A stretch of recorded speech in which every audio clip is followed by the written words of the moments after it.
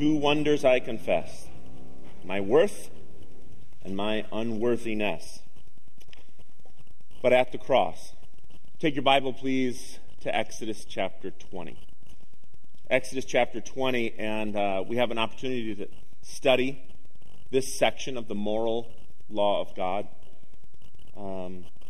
After the sermon, we get a chance to hear from Will and Chris.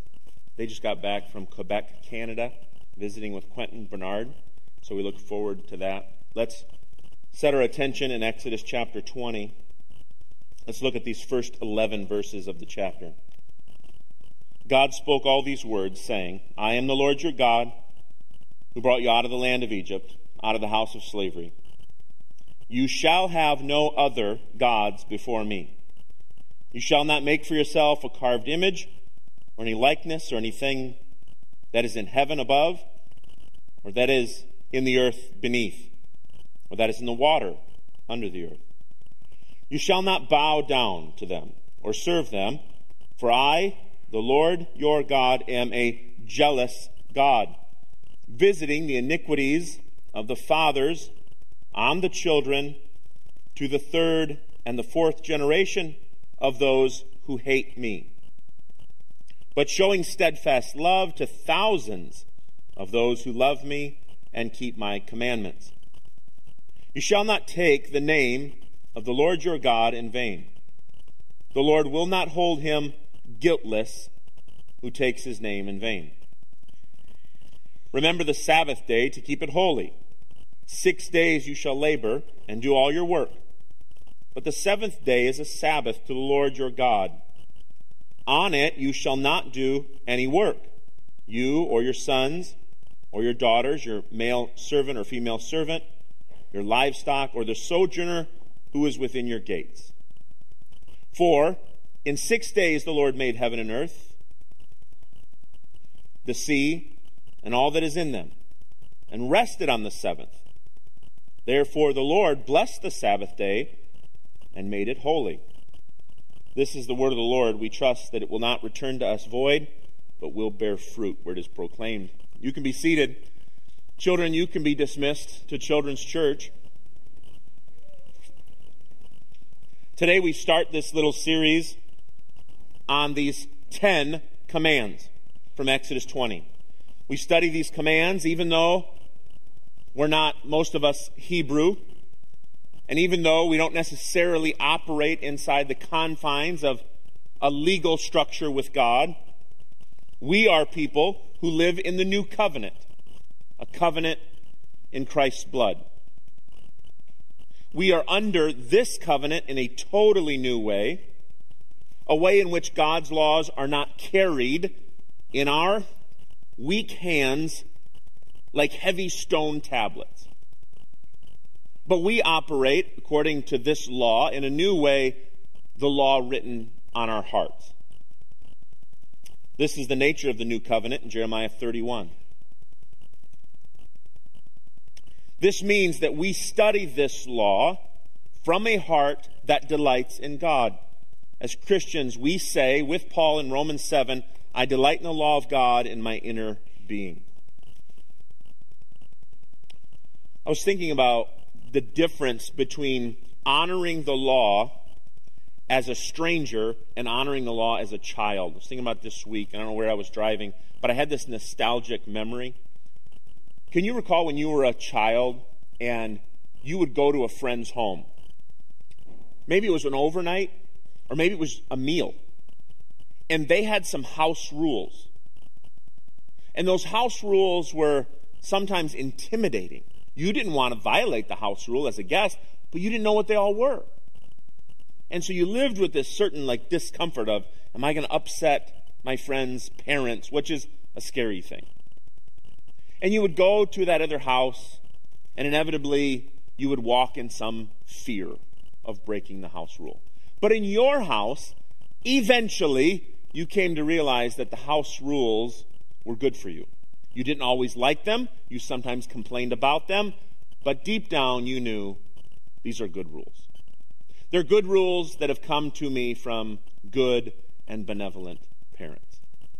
Outside of the new covenant in the blood of Christ, these house rules are scary. They represent a real threat of danger. But inside the family, inside the covenant with Jesus Christ, these rules represent wise, fatherly shepherding of our good God. They are a delight to our soul. I've titled this section, Love God. The next section will be Love Your Neighbor. Jesus broke the moral law into those two parts. Love God, love your neighbor. He reduced it from 6:13 to 10 to 2. And it's true. Love God looks like this. So we've already noted that God redeemed these people because he remembered his covenant with them. If you wanted to, you could go back to Exodus 2:24. God says, I'm here because I promised to not forget you. We also notice that he gives them this law so that they will keep his covenant with them. Chapter 19, verse 5. Here's the question. If we're to say we operate in this relationship of grace, it's a covenant relationship, then what is the place for the law in our relationship with God? Well, first, the law reveals the nature of the God of our covenant relationship. He's holy, he's majestic, he's just, he's sovereign. Second, the law defines who the people of the covenant are. The regulations he lays out for living are those regulations that are received joyfully by his people. Third, the law defines the area where God's people experience his blessing. So, the law God gives Israel are not all the same. This section is one that's called the moral law. There's two other sections. One is called the ceremonial law. One's called the judicial law. This one's called the moral law. Live like this. It's immediately clear that these 10 words are capable of governing all of our life. We could live our entire life by these 10 words and do so faithfully in Christ. They guide religious life. They guide personal and social life. In summary, they tell us how we ought to live in our relationship with God and how we ought to live in our relationship with each other. The order of them is important. It's not coincidental that the laws begin with, this is how you relate to God, because what follows is, and this is how you relate to his image bearers. The order is imperative. True morality flows out of reverence for God. I want you to lose hope in any sense of goodness that doesn't start with reverence. I do want you to lose hope in that. I don't want you to have some sort of self-righteous, I can do relationship and morality and conduct and not necessarily have to operate in a reverence before God. The order of these commands are vital. All that's going to follow for his people starts with beholding God. You have heard me say numerous times. Let me rephrase that. I have said numerous times. I'm not sure how much. The other part is true. I have said numerous times. The call of God to the creatures of the dirt is not a call to behave. It is first a call to behold. That's the nature of new covenant law keeping. Behold your God. Delight in his law in your innermost being. So here's how I'm going to break this out. 4 commands with one statement above them.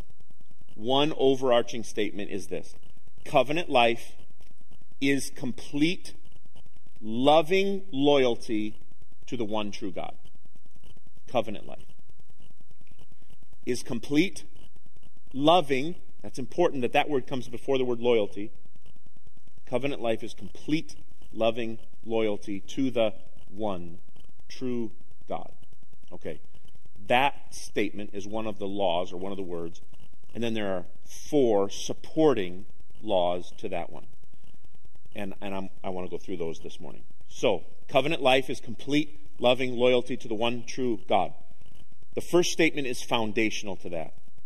It's in verse 3. The command from God is that there be no other gods other than Yahweh. No other gods before me or other than me. You must have no other gods, literally, over against me. Imperative introduction to the moral law. This must start here. He begins by explaining the lawgiver's exclusive authority. There's a CNN article that cites a publicity stunt that was done by some authors. They were atheists, and they were writing a book basically about how you can be good on your own. And so one of the things they did to bring publicity to the work was they invited people from all over the world to submit their non-commandment 10 commandments. So how would godless people draft 10 moral guiding statements? And so they do, as you can imagine, like leave the earth better than it was when you found it. You know, those are important things.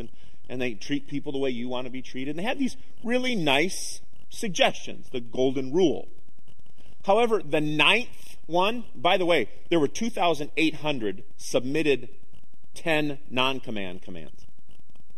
The 9th command of compiling them all together, the 9th command in the non-theistic 10 commands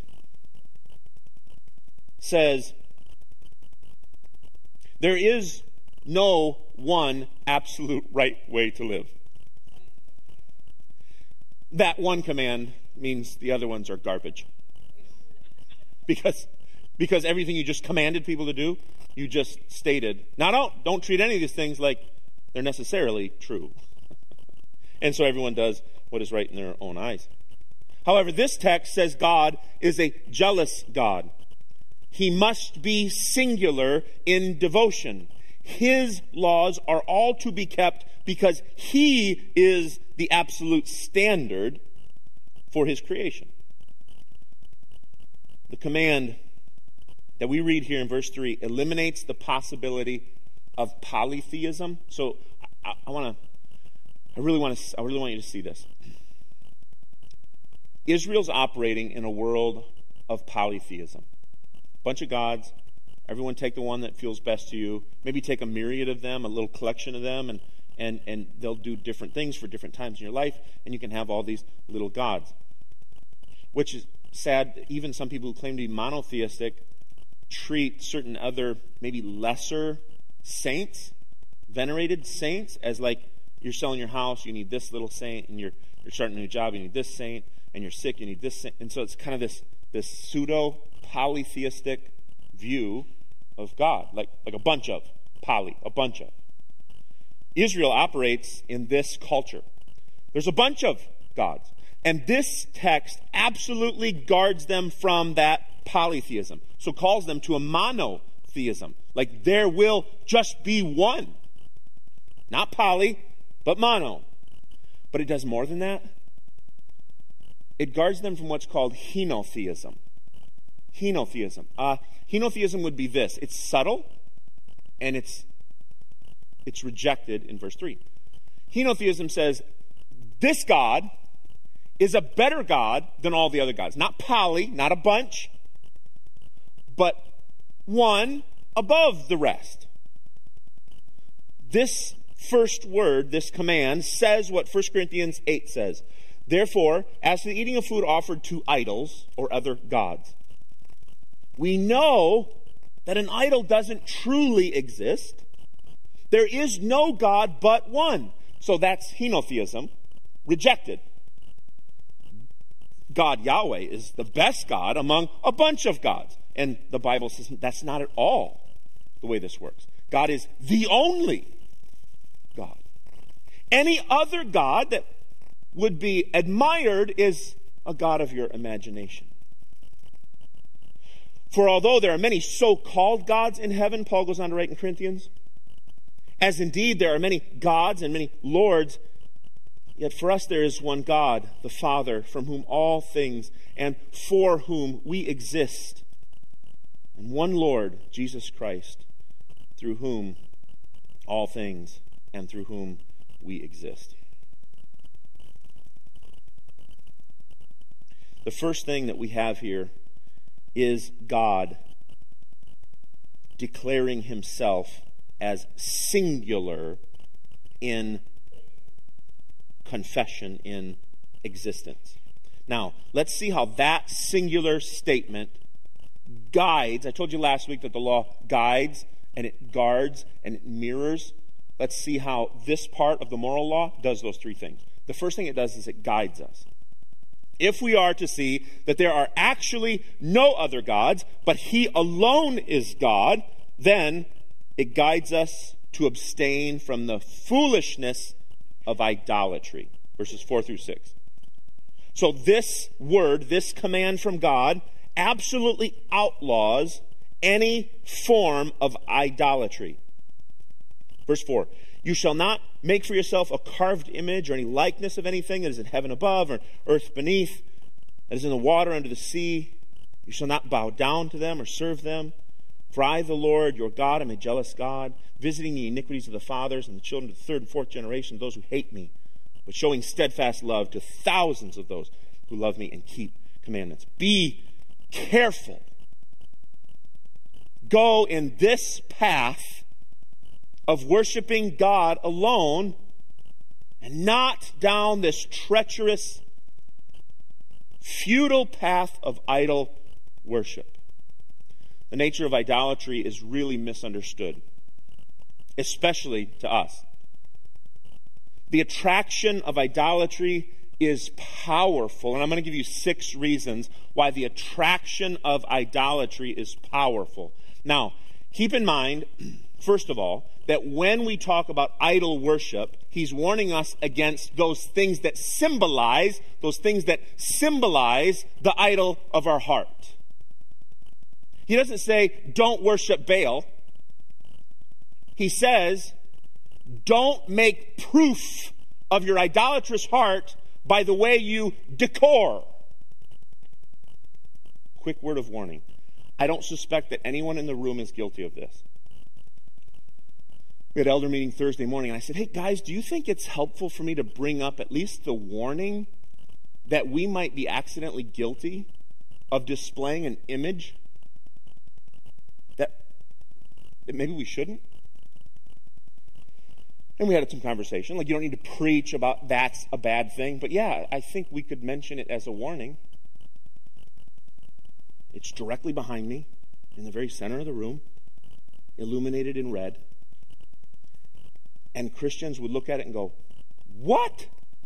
Graven image? But if a first century Christian walked in the room, they would say, why do you put that prominently at the very center of your gathering? Well, I don't think we do it idolatrously. But let's guard ourselves that the cross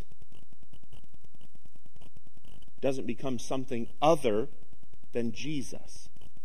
It's Jesus, not the structure, right? So that's the warning. The warning, friends, I want so badly for you to hear this. The warning is not, don't worship the Asherah, don't worship Baal. The warning is,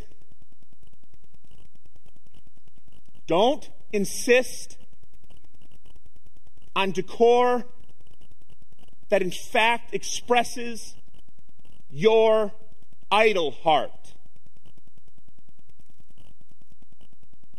I want you to hear that. Here are 6 reasons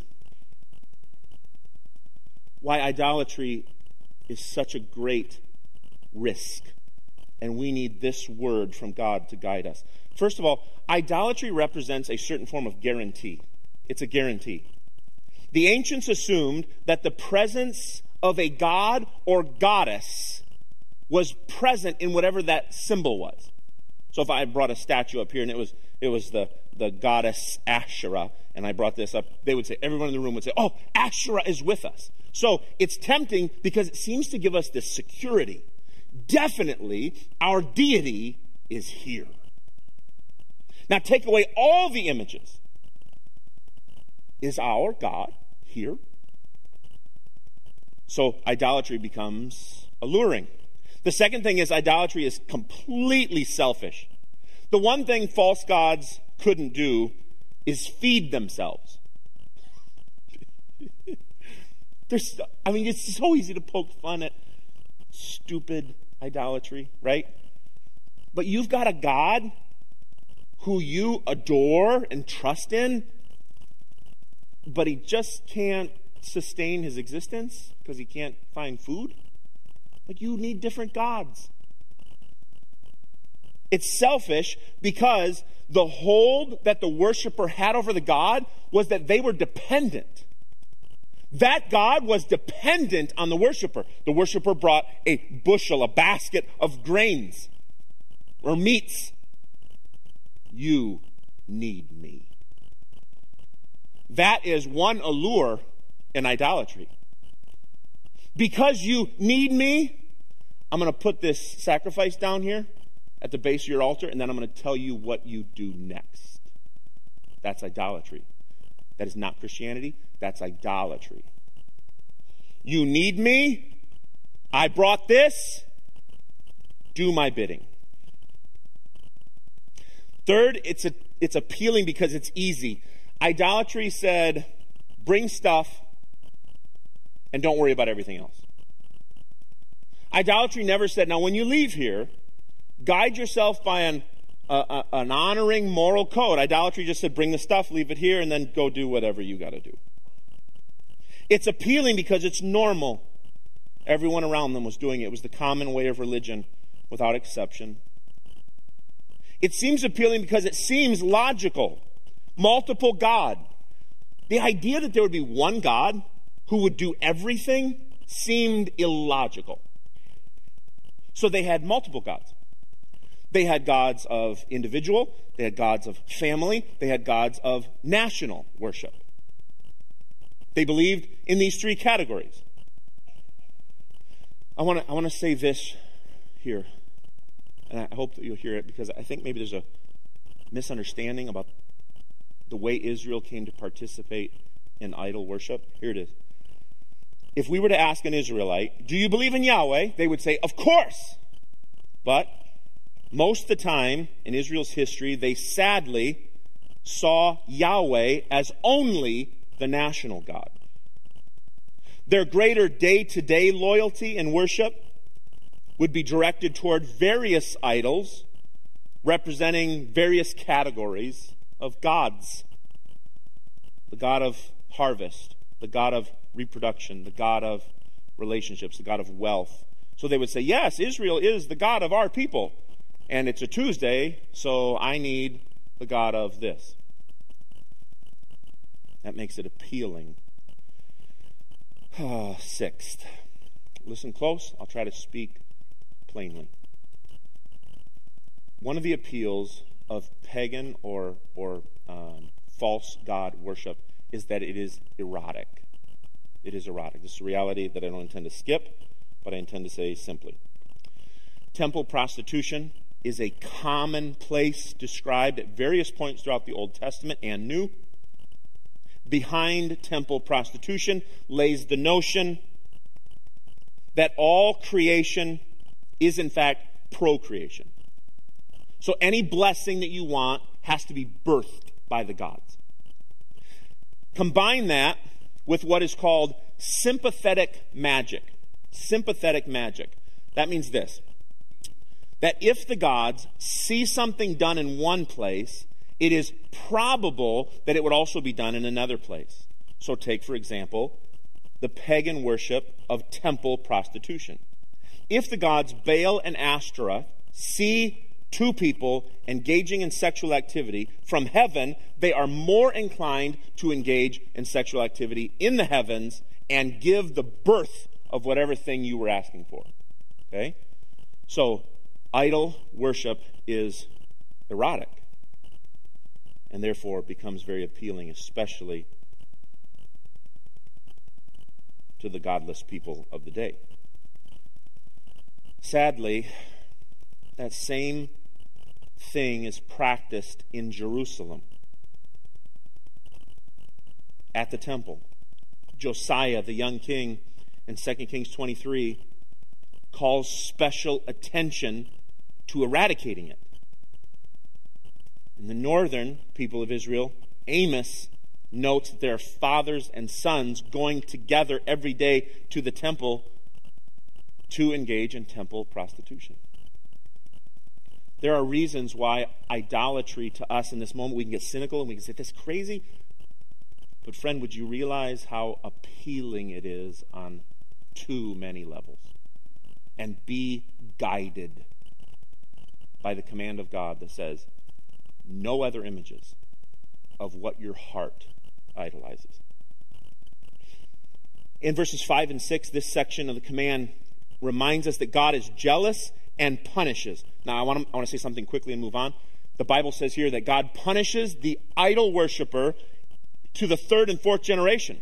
Now, that doesn't mean, friends, that God's going to take this horrific sin and be so angry about it that he's going to punish the innocent. These are not innocent. Instead, the warning is that a idolatrous parent often produces an idolatrous child and an idolatrous grandchild. Just breathe that in. I have no greater joy than that my children walk in the truth. Thank you. Truth.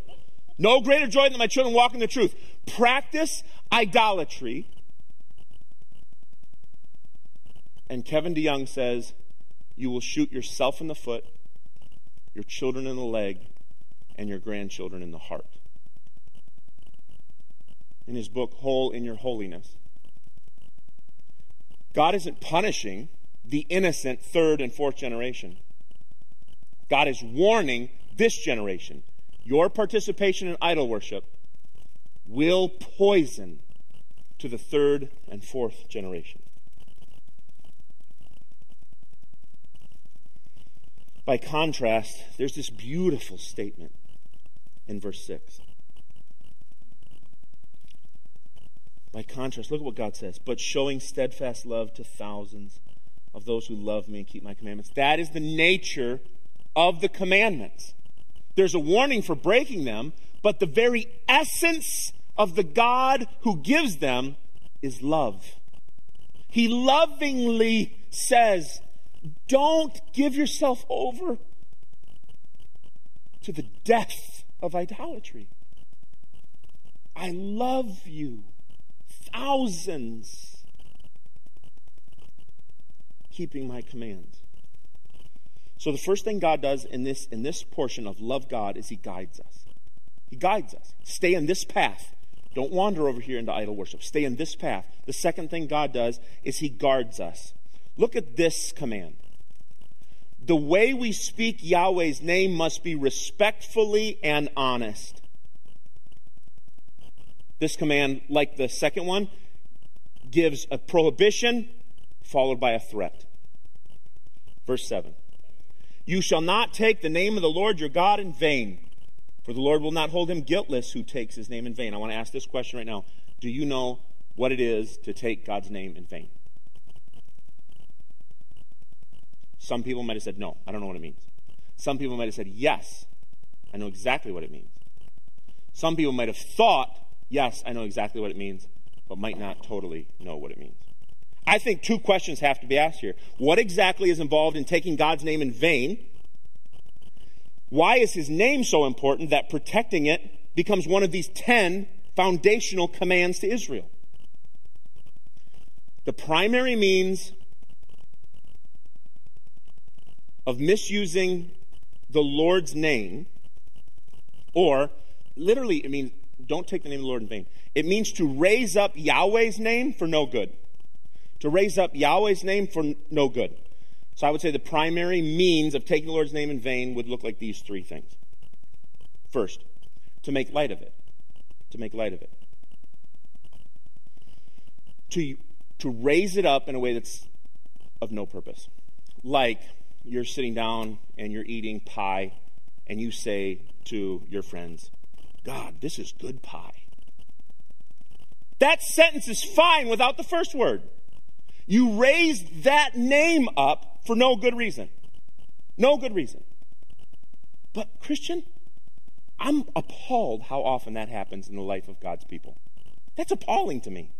I'm pastorally warning you, eliminate that vocabulary. I'm just telling you, don't do it. You say, well, Pastor, that sounds legalistic. Here's what I'm telling you. The issues of your heart come out of your mouth. You want to think about God flippantly? You'll say things like his name regarding the good pie. I'm asking you to adjust a heart worship that will affect vocabulary. Not calling you to legalism, like, oh, those bad words, good words, bad words. Heart-mouth connection. Secondly, it is speaking about Yahweh in a way that's disrespectful. Pastor Will and I were talking this week about discipleship, and I can't remember the way you worded it. We were discussing something, and you said, that's cringy. Maybe that's the way you worded it. That is really cringy. There are things that we hear people say about God, and we just kind of, ooh. Like, for example, I don't know if I've ever heard this, but somebody going, hey, God, what's up, dude? It's cool, we can hang out for a bit. Like, cringy, that's what it means.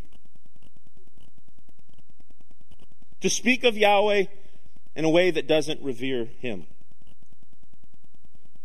And the last one, this is the one you might not know about because we live in this culture that does this one a lot. It's to use the name Yahweh in order to appear to be orthodox. Okay? So, okay, ready? It's when a football player passes out on the football field, his heart stops. And a bunch of non-worshipers call on the name of God. Now listen, I have no problem with that being an instinct of even the unredeemed, but I do have a problem with us assuming, oh, they were secretly redeemed. No, they weren't. They used the name of God to look orthodox. They weren't in fact orthodox. They weren't in fact believers. So that's the third way we take the name of the Lord our God in vain. We say the name God regarding trivial things. We speak to or of God in a way that's flippant and careless. And then we use it like you're at work and you've got this neighbor you've been witnessing, or this coworker you've been witnessing to. And then you say, sadly, I just found out my parent has terminal cancer. And they say, oh, I will pray for you. You'll what? You'll take the name of my God in vain? Okay, so I just want to say, that's where, how many of you know what it means to take the name of the Lord your God in vain? Some of you go, I don't know what it means. Some of you go, yes, I know exactly what it means. It means to say, God, this pie is good. And then some of you just now heard me say, your coworker saying, I'll pray for you, is one of the ways people take God's name in vain. People who don't know God. They have no fellowship with God. They have no access to God in Christ. Yahweh's name signifies his essence, and it is to be revered, or else there is a punishment. God not only guides us away from idol worship, God guards us from the punishment of being irreverent about him. And then the last one, God mirrors. In this law, verses 8 through 11, we are told to observe the Sabbath in a holy way because it is the sign of the covenant God has with his people. It mirrors. So in verses 8 through 11, this is the longest one. It gets the most words. I don't think it's at all because it's the most significant. I think it's because it requires the most practical descriptions. It's the function. So it takes more words. So this word or this command is the longest, though not the most significant. But there's a tension here, a balance between stopping and keeping. And we're stuck in this stop but keep in this command. The purpose of the Sabbath cannot be limited to a break from work one day or to the setting aside of one day for special attention to godliness. It can't be limited to just, there's a day where I don't do things. It also can't be limited just to, there's a day I go to church. To think of the Sabbath exclusively in one of those two categories is to be wrong. There's a day I rest. That's it. Or there's a day I go to church. And that's it. Would be wrong. So, these ancient covenants, like this one that God has with his people, he makes this treaty, right? He is the champion of their deliverance from Egypt. He makes this treaty with them. Here are the signs of the treaty. Something visible. This is the first one that's visible. Something visible that would remind people of the covenant so they don't forget. Sabbath functions as a sign of the Mosaic covenant. Turn your Bibles ahead to 31, Exodus 31. I think this is really important to our understanding. And verse 13. Exodus 31:13. You are to speak to the people of Israel and say, above all, you shall keep my Sabbath. This is a sign between me and you throughout your generations, that you may know that I, the Lord, sanctify you. The Sabbath is a sign of the covenant. Go down to verse 17. It is a sign forever between me and the people of Israel, that in 6 days the Lord made heaven and earth, and on the seventh day he rested and was refreshed. The Sabbath is a mirror that displays our covenant relationship with God.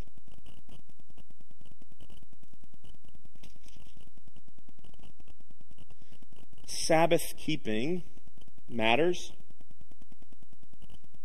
Sabbath keeping is a gift from God that reflects back to us our regular weekly reminder that we are a covenant people.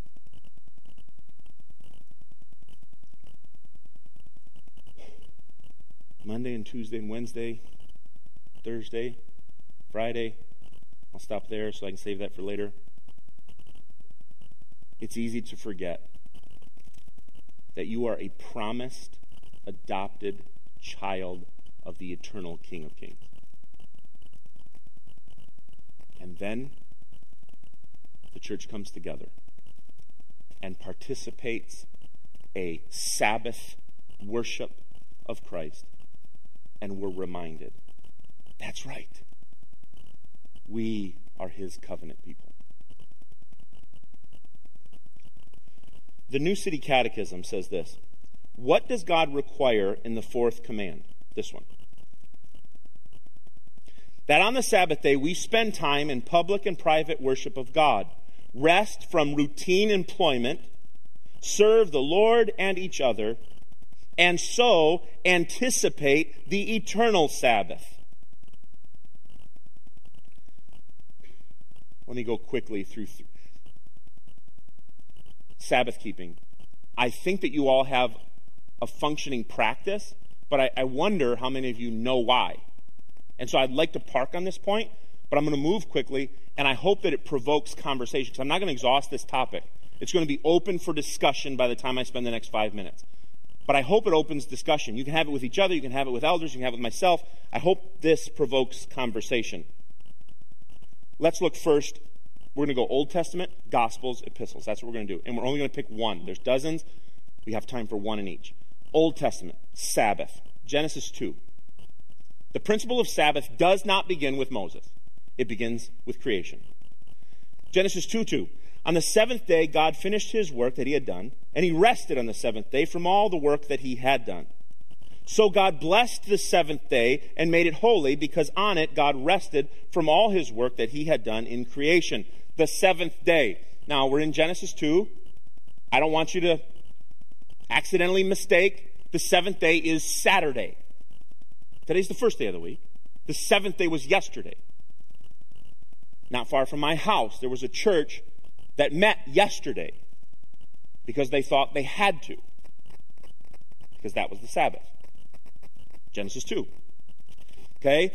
Let's take another step in this progressive revelation of Scripture, and let's go into the Gospels in Mark chapter 2. Mark chapter 2 says this in verse 27.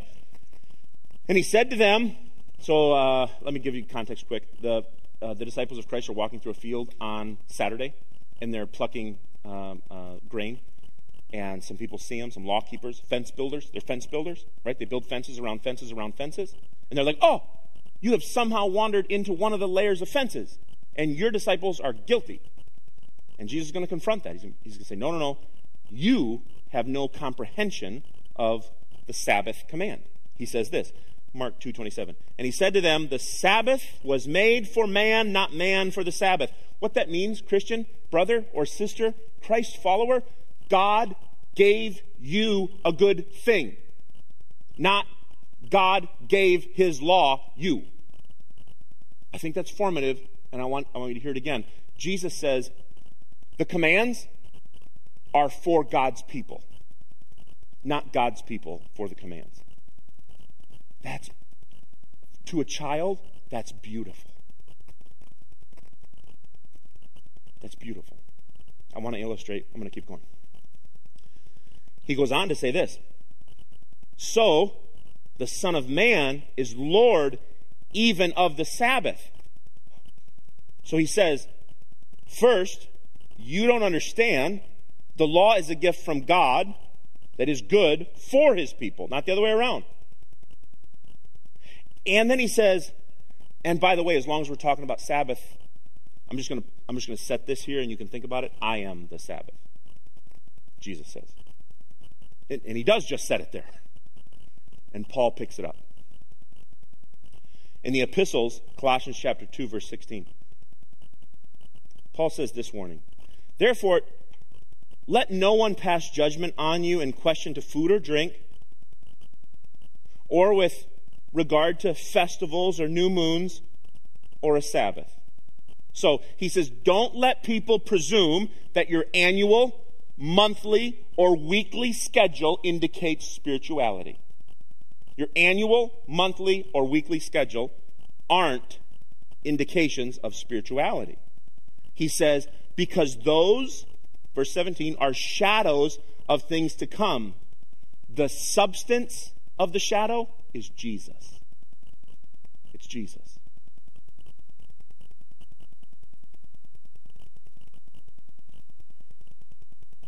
God says, work and then rest. Practically, work. I want to warn you about two dangers of our culture. One is retirement mentality that includes no responsibilities. Be careful. Don't waste your life. The second is this principle of 5 days of work and then 2 days of Sabbath. Not here. Okay? It's okay to have 6 days of working. Maybe one is, or 5 are vocational, and maybe one is domestic, but then a day that's restful. Christ says the rest commanded is for your good and not the other way around. And then this epistle makes it clear that Christ is the rest that we all need. B.B. Warfield said it this way. Christ took the Sabbath into the grave with him and brought the Lord's Day out of the grave with him on the resurrection morning. The Puritans, the number 7 is often described as a number of perfection or completion. The Puritans called Sunday the 8th day of creation. It was the full with Sabbath plus, because it was about Christ. Church fathers have often written that way, referring to the Sabbath as a +1 or the 8th day. And I want to say this. I want to say this to anyone in the room who is striving. You're striving. I'm preaching the law, and you're like, okay, self, do that, and do that, and do that, and do that. I can do it. And I want to say to you, you can't. And there will be no Sabbath in your trying. You will work tirelessly by the sweat of your brow, because that is our curse. And I want to announce to you, I want to proclaim that Jesus said, "Come to me, all you who labor, I will give you rest." He is our Sabbath. And so, it is reasonable that we got together this morning to celebrate that our rest has already conquered sin and the grave. We're here to celebrate the resurrection of Jesus Christ. The one who we rest in has won the victory. He is our Sabbath. The principle of Genesis about you needing to be intentional to take care of yourself is a good reminder. Every week, friend, you should Sabbath somehow. I believe there's probably more to come from the church about suggestions on how you practically could apply Sabbath to your family. Every week, when you humbly confess, I have to sit down because I am too weak to keep going on my own. You say to your soul every week when you Sabbath somehow and you sit down, I need to sit. Because soul, you need something else. You are inadequate to keep going. You proclaim the gospel of Jesus Christ to yourself when you rest. So what does all of this have to do with the church? 1 Peter 2:9. I want to read this to you, and I want you to understand that this is what's commanded to the church regarding the people of God and his instruction.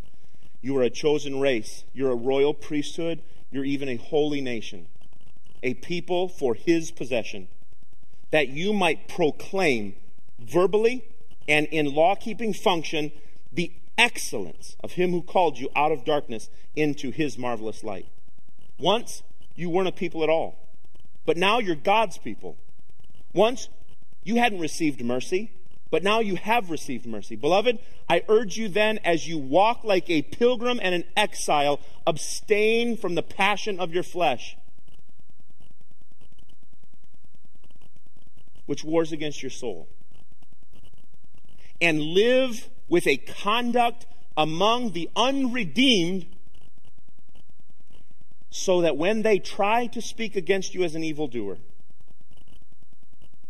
that's a liar, that's a murderer, that's a thief, that's a blasphemer. When they try to levy those charges against the people of God, they may see your good works and glorify God on the day of his appearing. That's the place of the law for the people of God. This section of Scripture says, love God. Love God. As I close, Mount Sinai. God thunders. Mountain turns to smoke. Fire descends from heaven and billows. Lightning flashes. And God says, no God over against me. And we could accidentally come to the end of our notes and go, yep, no God. And then someone says, but aren't you Trinitarian? Oh, yeah, that's right. And here's what I want to leave you with today. At Mount Sinai, God said, there is no God over against me. At the Mount of Transfiguration, God said, this is my Son, in whom I'm well pleased. The law and the prophets proclaim that right worship of God is worship of Jesus Christ. There is no God other than him.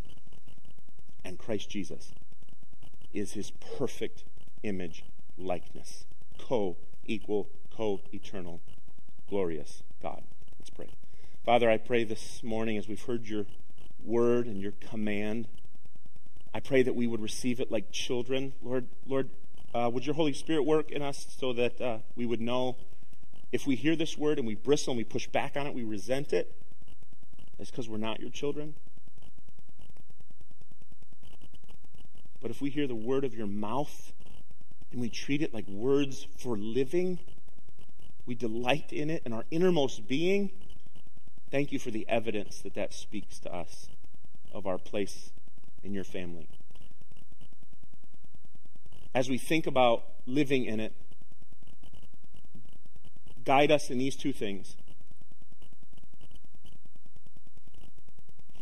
That our part in law honoring would only be Christ honoring.